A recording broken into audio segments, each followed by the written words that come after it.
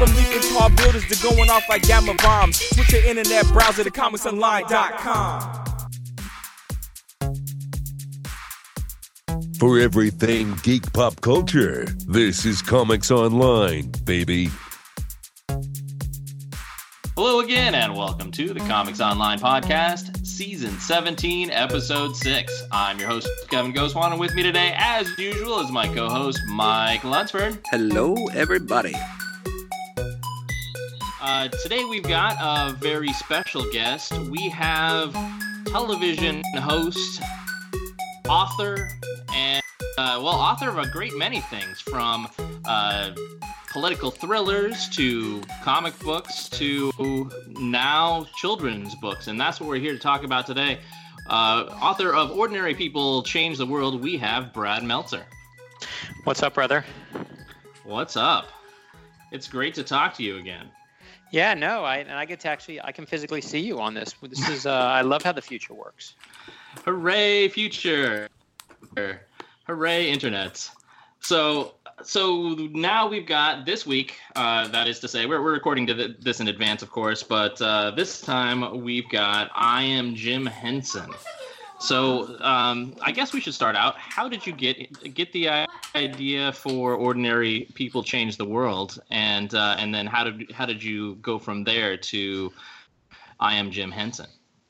Yeah, so we all write for our own narcissism in some way, and for me, that's where this started. Was I just had kids, and I was tired of my own kids looking at big mouth athletes and reality TV show stars and thinking that that's a hero.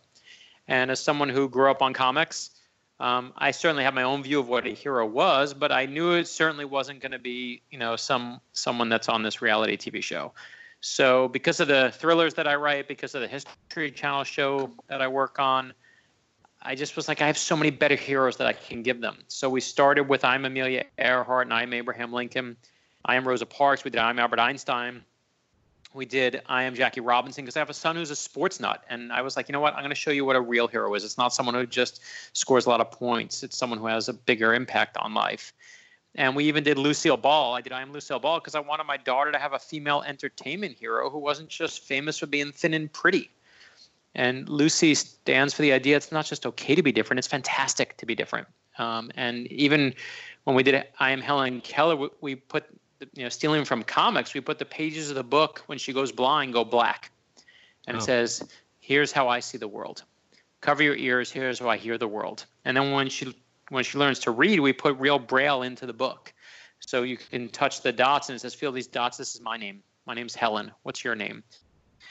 And, on the opposite page is the full Braille alphabet. And for us, it's never been about, okay, we want to just sell you, here's a book about some hero. It's about teaching the moral lessons that these heroes represent. So you get to see that Amelia Earhart stands for the idea that, it says on the back, I know no bounds. That's what it's about. It's about telling kids today what they can do. It shows you her at 7 years old building a homemade roller coaster in her backyard. And to me, that's the fun of the book series, is showing kids their own potential in ways they never saw before, because you see each of the heroes when they were kids. And that basically led us up to Jim Henson. Nice. So what struck you particularly about Jim Henson ahead of any other, person in children's television, I guess? For me, growing up, listen, I love Abraham Lincoln now. But he wasn't, when I was 5 years old, it wasn't like I walked around with a big, stovepipe hat on. But Jim Henson, even when I was little, he was my hero. This is the first hero we're doing where the hero is one of my heroes. Growing up, my two heroes were, beside my grandfather who taught me Batman stories, it was Jim Henson and Mr. Rogers. Because Jim Henson, when I was 5 years old on Sesame Street, showed me that you can use your creativity to put goodness and kindness back into the world. And that's all I'm trying to do today, right? Is use that same lesson I learned when I've evolved nowhere, my friend, since 5 years old. Is I'm trying to take my own creativity and put goodness back in the world. And he did it with Kermit and with Sesame Street and Ernie and Bert. And I'm getting to do it with his story and with the stories of Lucille Ball and Amelia Earhart and Rosa Parks and Dr. King. So you've got a limited number of pages. I mean, it's a children's book, so you're not going to go on forever. Do you did you discover anything about Jim Henson that didn't quite make this book? There's stuff. Listen, there's always stuff because you only have, let's say 40 pages to do it. The thing about Jim Henson is, and it's very much like, when you're dealing with comics and writing a Superman or a Batman or, anything else, is you kind of go for the nostalgia, right? That's what pulls you there. And we all know nostalgia is a trap. And I picked Jim Henson because I'm like, oh, I love Jim Henson. My youngest son is very creative. I wanted to give him a creator, someone who's truly about the power of their imagination. And that's why I really signed up for the book. It wasn't until I was working on it that I realized that it wasn't just nostalgia that pulled me to it, although that was certainly a part of it. But it was this, Jim Henson, when you really pull apart his life, is you have this amazing, I'm trying to kind of verbalize it, but he really does have a mission. And it's, the metaphor perfectly for me is one of tolerance and kindness and goodness. And one of my favorite little details in there is that he always talks about how his grandfather was really funny, but he never told jokes at the expense of anyone else. And he just always knew that. Like, you don't have to laugh at someone always. You can laugh with someone. And when you look at Kermit at the center of the Muppet Show, or most of the characters, or the straight men and women on Sesame Street, you have all these crazy people and, wild animals and weird creatures and weird monsters. But at the end of the day, it only works when they all work together. And you don't need to listen to, something like, It's Not Easy Being Green to realize like his message of tolerance is just so needed today. And it's just this really kindness and goodness and not, and to me, I think for me, that's what keeps getting left on the floor is just example after example of like him reaching out and just being a good person to people. And I talked to all these people who met him and they all say the same thing, which is his superpower. And someone told me this is that Jim Henson's superpower is not that he was a puppeteer. And I couldn't put this in the book because there was just no space, but it's not that he's a puppeteer. It's that he knew how to find other people and bring out the very best part of them.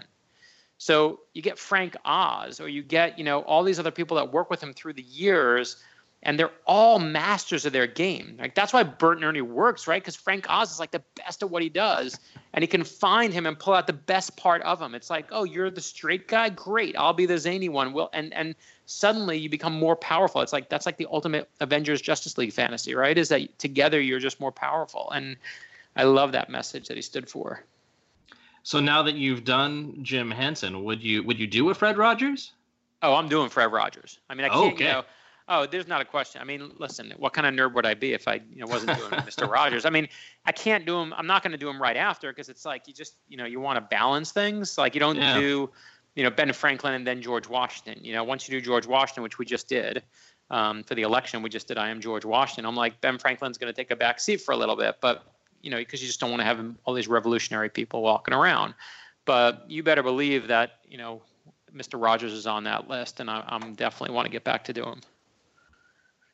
So will you now? You did George Washington, obviously, as our Revolutionary War leader. One could see that as being as though this is a children's book. Here he is, a man going to war, and having to perhaps one assumes compromise and do some bad things with the good. I mean, he had to, as anyone does in war, kill people literally. Have you in any of this run up against people's darker sides as well, and how do you deal with that? Yeah, listen, way to bring the conversation to the full dark mood about the children's books. Let's talk about George Washington murdering people, right? I mean, but you're right. I mean, people are like, they'll say, when we say we're doing Lincoln, they're like, or we say we want to do Thomas Jefferson, whoever we say we want to do, it doesn't even matter. They'll say we got for George Washington. He owned slaves. He's not perfect. No crap. Right? I mean, if you're looking for perfect people, you're never going to write a book about anybody because every person is flawed. Every single one has a moment. And to me, that's not the bad part. That's the good part, right? The best part of what we're trying to do is not to show the perfect people in the world, but to show you these aren't the stories of famous people. This is what we're all capable of on our very best days. And no one can really be measured by their best day, and no one can be measured by their worst day.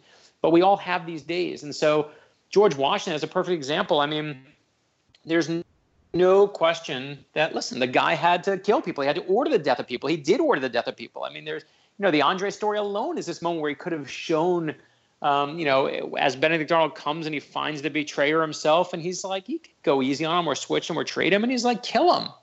And, needless to say, we don't put that in the little kid's book, like turn this extra page for extra murder section, a scratch and sniff for it.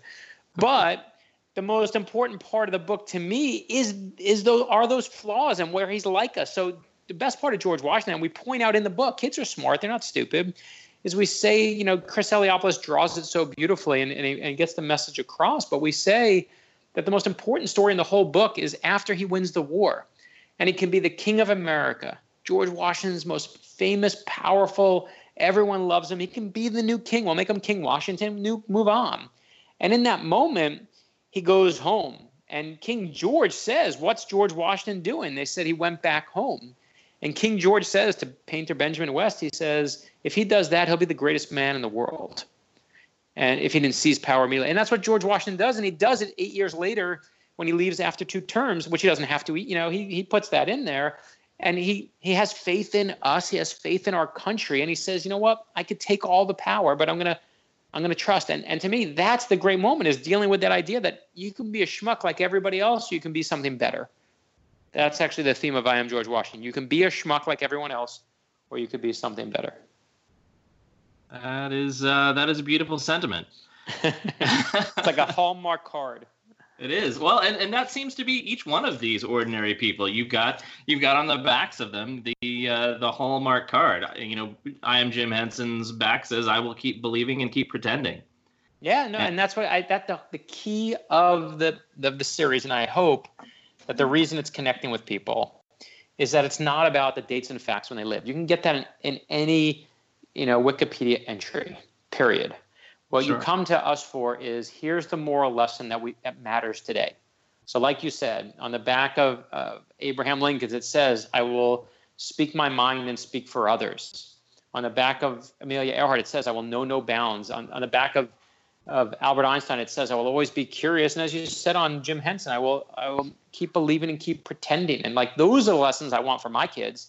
And to me, that's the goal, is to help you, not just sell you a book, but help you build a library of real moral heroes for your kids and your grandkids and your nieces and your nephews.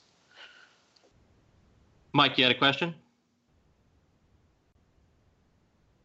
One? I can't hear you. I had to unmute myself, so. Okay. Okay. Brad, hi, I'm Mike. I'm one of the producers on the Comics Online podcast. Hey, Mike. How you doing, brother? I'm great, man. I have a question for you, though. In doing these historical books that you've done, has there been, in doing the research for them, has there been anything that you found that was, I wouldn't say shocking, but like something that you didn't know about these heroes and icons that we've known that we've been learning about since grade school? Was there anything that really kind of shocked you about any of them that you learned? I mean, I think what always shocks me is just the normalcy of it. That's what really always gets to me is, it's not, no one comes out of their mom and is born a hero, right? No one in the world is born a hero, not even Superman himself. And it's the journey that gets you there. So what I always kind of stop on are the moments when they're younger and you just see them as people, right? There's a great moment in Jackie Robinson that I found where Jackie Robinson's a little kid. I forget if he's like 11 years old. He's a young kid. And this little white girl across the street comes and calls him some rough words, okay? And you know exactly what this white girl is calling this young black kid. And he gets pissed because he's got a temper. And no one knows who throws the first rock, but soon the father of the girl comes out. And Jackie Robinson, as a little boy, and this father, an adult, are having a rock fight, throwing rocks at each other, right? Like, that is never a good idea to – like, no one wins a rock fight, right? And when we put it in the book, someone said, like, you sure you want to show that? Like, I don't like that story, and it shows him he has a temper, and, it's a bad moment. And where I got the story? It was in Jackie Robinson's autobiography, which no one even reads anymore because it's just so old. But for some reason, Jackie Robinson thought, when he's telling his own story in his own words, I'm going to tell this story about my life as a kid. And that's what always shocks me is like those moments of just pure humanity where like I lost my shit one day and I to this fight. But what I love about it is it's absolute proof that all of us, and I think he put that in there to show you can be completely human, you can make a mistake, but you want to be so great, you got to be better than that mistake. And you got to improve upon that. And I love that. Those are the things that shock me. I'm never like, oh my gosh, God, insert your, naked whatever here. It's always that kind of human thing that we were just like, my gosh, I know exactly which kid growing up or me would have a rock fight when I was little. And it just humanizes them. They get off their pedestals and they just become people again. So I noticed, I've noticed that you tend to be one of the nicest. I don't know where I'm going with this question, really. I've noticed that you tend to be one of the nicest people that I've talked to, out of all the authors and celebrities and artists and this sort of thing, and you tend to just reach out to people and be just nice. Where does that come from? I love that question, by the way. It was I'm terrible. trying to actually give you I know. Listen, but I'm trying to give you like a real answer. The funny part is no one's ever really asked me that, but this is where my brain is lately. So this is my 2017 is the 20th year that I've been a writer. It actually marks the 20th anniversary in May of when my first novel came out, The 10th Justice. And it just gets me in one of those, especially because, the years having just passed and all these things going, it just makes me very nostalgic for all those, like how do you get here, right? Like I never thought, I was like this young, I was in my 20s when I sold my first book and I got 24 rejection letters on my first book. 24 people told me to give it up. There were only 20 publishers. At the time, I got 24 rejection letters. But when I look back and say, okay, why am I listen, I hope I'm nice. I hope that what you said is true. But I think for me, my dad, God bless him, I love my dad. And my dad passed away a number of years ago, but my dad was had just a crazy ass temper. And my dad was the kind of guy who just would, he would get so mad at someone, he would tip a pool table over. When you're throwing over pool tables, you have a bad temper, right? You have issues. And it's not like it was, my dad and I would go at each other and, never physical, never anything, but we would scream at each other. But I think for me, I remember following around my dad when I was a little kid and having to put out fires because he was just like that guy who just loved to hit the plunger. He just would this person's an asshole and everyone was wrong. And I remember when he was old and he was really probably dying at that point and I didn't know it. And I said to him, Dad, either sometimes is everyone an asshole or maybe when you don't know who the asshole is in the story, it just might be you.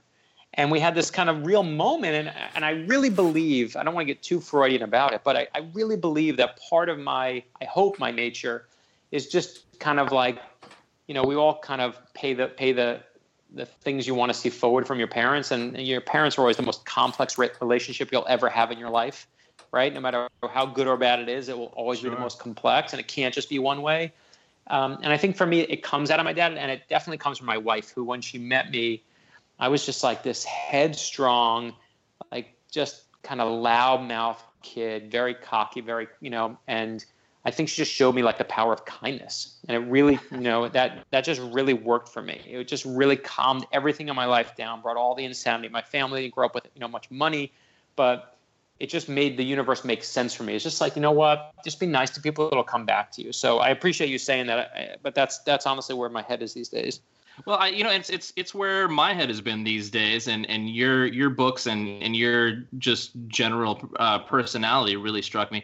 I've been challenged with kindness myself, and to do the right thing or to flip out and be angry with people.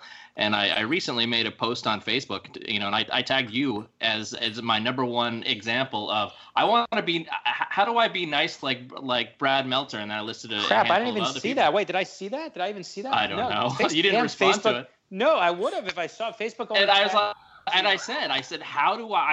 I'm going on right now to see that one. I want to see that. I'm wrestling with this problem. This is 2 months ago. I'm wrestling with this problem, and I just want to be nice, but I'm having such a hard time doing the right thing. How do I do the right thing and rise above and address the world and address, these difficult issues with kindness. Listen, one of the places I was looking at it recently for myself. I'm going to find you, by the way, as we're talking. You're this Shield one? Yeah, I see you here. I'm going to find it. Okay. You got to tell me when the post was. I'm going to find it. Because, Facebook, God bless Facebook, it was just after Thanksgiving. Okay, I'll find it. Because it'll only give me, as many people as tag me, it'll only give me an X percentage. So I can't ever see what everyone's writing. So if I see it, you can see I'm notoriously responding when people write nice stuff. But, I'll tell you where I saw it is, and I built this quote out of it. Because one of the kids' books that we're working on, you always think you're doing something good in the universe for someone else because we're all narcissists at heart. And then you realize that in a strange way, what you're really doing and what you work on when you work on your art or whatever it is you work on, your passion might be, is you're always doing it for you think you're working on it for yourself, but it's always actually something you need.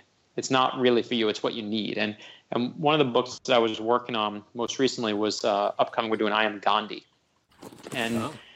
And I just felt like I needed lately, everything looks beautiful on Facebook. Everyone looks nice. Everyone looks perfect. We all know it's bullshit. But one of the things that I realized is Gandhi is, he's got this temper. He's like, people are like, how could you write about him? He was rough to his wife. He was this and that and the other thing. I'm like, but there's this great moment when Gandhi is in his life and he's all pissed. He's so mad about what's happening. And he realizes you just got to be better than what pisses you off. And it has to, and then rather than, and this was the key thing for me is you can blame the whole universe. It's going to get you nowhere, right? Like bitterness is like, if you start with yourself and you say, you know what, I'm not going to blame anyone else. I'm going to start with myself and move on. Like, I love that we've turned this into self-help, but it really was, it made total sense to me. And I was like, this book, I think I'm doing it for my kids and I'm being so kind to everyone else out there. And the reality was, this is exactly what I needed. It's exactly what the lesson I need every day. These books are not just for kids. I mean, these are great lessons for adults because we as adults and particularly we as parents, adults in general, but particularly as parents, these are the lessons that we need to be reminded of. And I thank you for them. No, I appreciate it. I mean, listen, I again thought I was doing this for my kids. And the reality is I need these lessons. And we all need these lessons. And in fact, one of the things we're working on right now is how do we bring, because we have so many adults say to us, I'm buying your books. I know, they can read them because people in comics, we can read Chris Eliopoulos' amazing art because it has this cross between, Peanuts and Calvin and Hobbes. And we can read great messages, even if they're in cartoon style. We understand the benefit. Most people can't. That's a comic book thing that we're, thank God we have built into our DNA. But I have so many people come to me and say, I want to read these books because I love them. They almost say embarrassed because it looks like a cartoon. And I'm like, listen, you need this lesson too. This isn't for your 8-year-old. This is for you, man. You need Dr. King's lesson. You need a lesson of patience. You need a lesson of acceptance. So I'm glad that, and I know that when I write them, I'm writing them for my kids. But every time I'm like, this is what I'm writing. Yeah. I found your post, by the way. Here, I'm writing it right now. Nice. Brad, I have a question for you. Yeah. You had mentioned that you got 24 rejection letters in your first attempt at becoming a writer. Without trying to toot my own horn here, I'm doing the same thing. I'm trying to become a writer myself. What kind of tips would you have to somebody who wants to be essentially where you are, where you're putting out a book? I mean, God, how many are you putting out a year? But it becomes your profession instead of your hobby. Listen, here's the thing. I got 24 rejection letters on my first book. 24 people told me to give it up. And that book still sits on my shelf published by Kinko's, right? But I don't look back on the experience and say, well, I was right and they were wrong and haha on them. I look back and realize, life is subjective. And for you to be a published author, you know what it takes? One person to say yes. That's all it takes for you to be published. One friggin' person. And all your job is to find that one person. And if, 24 or 50 people say no, it doesn't mean they're right and you were wrong. As I said, life is subjective, so find that person. And to me, the only answer, and it's whether you want to be a writer, a doctor, a lawyer, stay at home, a teacher, whatever you want to do. You want to work in the Pentagon, you got to keep going, keep going, keep going. That's it. That's all it takes. Just don't let anyone tell you no. Don't let anyone tell you. In fact, this is the perfect way to give you the example. In I Am Jim Henson, one of my favorite moments in there is Jim Henson says that he wants to work in television. And he's a kid. He's in I think he's in his late teens. He's still in high school. And he goes down to the television place for the job, and they say, we don't have any openings. And he's all dejected. He's all upset, and he's leaving the place. And as he's leaving, he looks up on the wall, and on the corkboard is a little ad, and it says, from the station, and it says, we're looking for puppeteers. So Jim Henson goes to the library. He takes out all these books. Oh, look at that. Look at holding up. He takes out all these books on puppeteering, and he comes back to the same exact place, and he says, I'm a puppeteer. Will you hire me? And I love that, again, for my kids and for myself and for you, right? When someone puts a roadblock in your life, you go around it, go over it, go under it, but you got to get around it. And I love that Jim Henson, again, Kermit's great, and Ernie and Bert are great, and Oscar's great. But I love that he stands for that idea that when you have that creative desire, you got to just keep going, keep going, keep going. So that's what I say. And let me also say this. When you have your book that is done and you want to submit it, just email me and let me know, because I'm happy to introduce you to my agent. I always do that for anyone who asks. But also when the book comes out, let me know and I'll put it on Twitter. Every person who has a new book, I will put on Twitter, because when my first book came out, no one blurbed the book. No one was like, yes, this is the greatest book I've ever read, so-and-so. And I was like, screw all those people. Like, I'm now going to do that for anyone who needs it. I'm going to make sure that I put it out on Twitter for them and, be done and get their word out there. Cool. So take me up on it. Well, thank you. Yeah. I mean, I actually have, and Kevin has seen it. I worked with an artist, and we did we're on our third issue now of a comic book that we self-published. So I'll have to send you a copy of that and let me, send it to me. Get your opinion on that. And then I also have some novel stuff that I'm working on too. So thank you so much. I appreciate it. Of course. Kevin knows how to reach me. Yep. So, oh shoot. So you've got how many Ordinary People books so far? So I think this is book 5, 6, 7, 8. I think this is 11. I Am Jim Henson is the 11th in the series. They've actually signed us up for another 6 on top of they did 6 and 6 and 6. Now we're up to 18 that we're signed up for.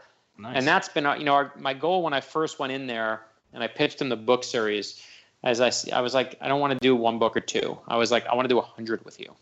I want to build a library. That was the goal. I'm like, I want to build a library of real heroes. And thanks to Chris Eliopoulos, who again, he's so amazing as an artist. And we all know in comics, like, you can have the greatest script in the world, but if you don't have the right artist on it, it all falls apart. And he just gives it that lovable style that makes, I want my kids to be off screens. I want my nieces and nephews to be off screens. And the only way you're going to do that and get them off their phone is you got to give them something better. Yeah. And so this is our answer. Such a great choice with Chris. I mean, obviously we've seen him do, alternate covers and that sort of thing in the mainstream comics world. But until your books, I hadn't seen him in another medium. Yeah, someone said to me, and I think they're dead right, and I think Chris is an amazing artist and has always been an amazing artist, which is why I first approached him. But he's just gotten better and better and better. Like, if you look at, and I thought his Abraham Lincoln and Amelia Earhart books were amazing with us, but if you look at his Helen Keller, you're just like, oh my gosh, or even the cover to Rosa Parks, or wait till you see what he does. You have Jim Henson there, but he's kind of ups his game every time. And what started as, a very amazing cartoony style is just taken on this kind of poetic flair of acting that he can do now that is just beyond.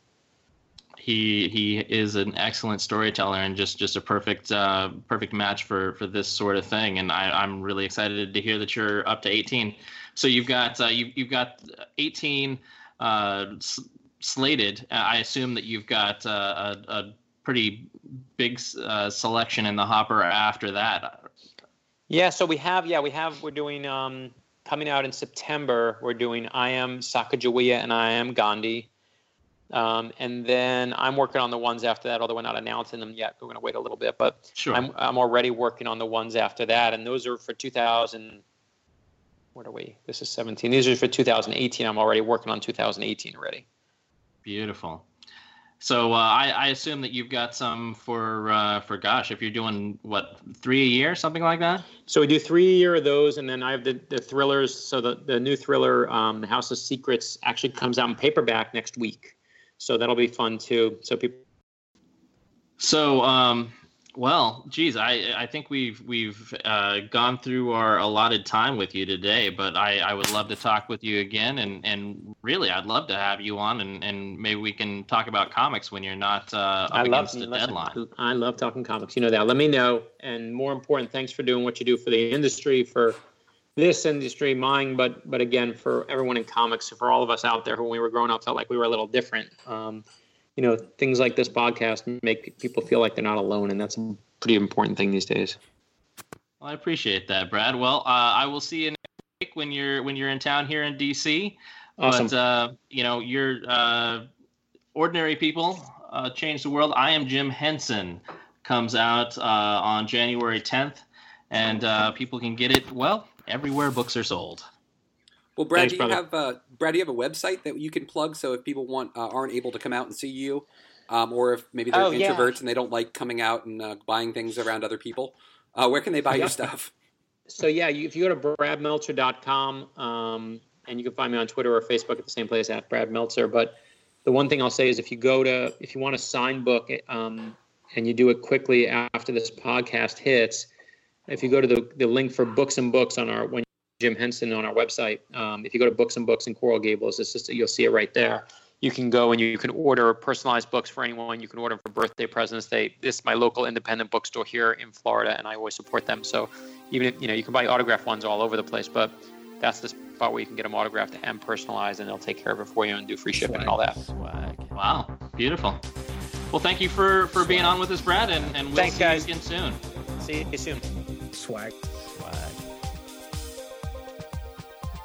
So for Brad Meltzer, Mike Lunsford, and for everything Geek Pop Culture, I'm Kevin Goswan, and this is Comics Online. Swag. Swag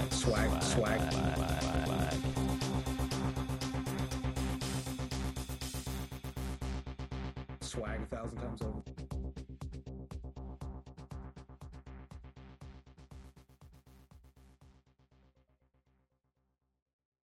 From leaping tall buildings to going off like gamma bombs. Switch your internet browser to comicsonline.com.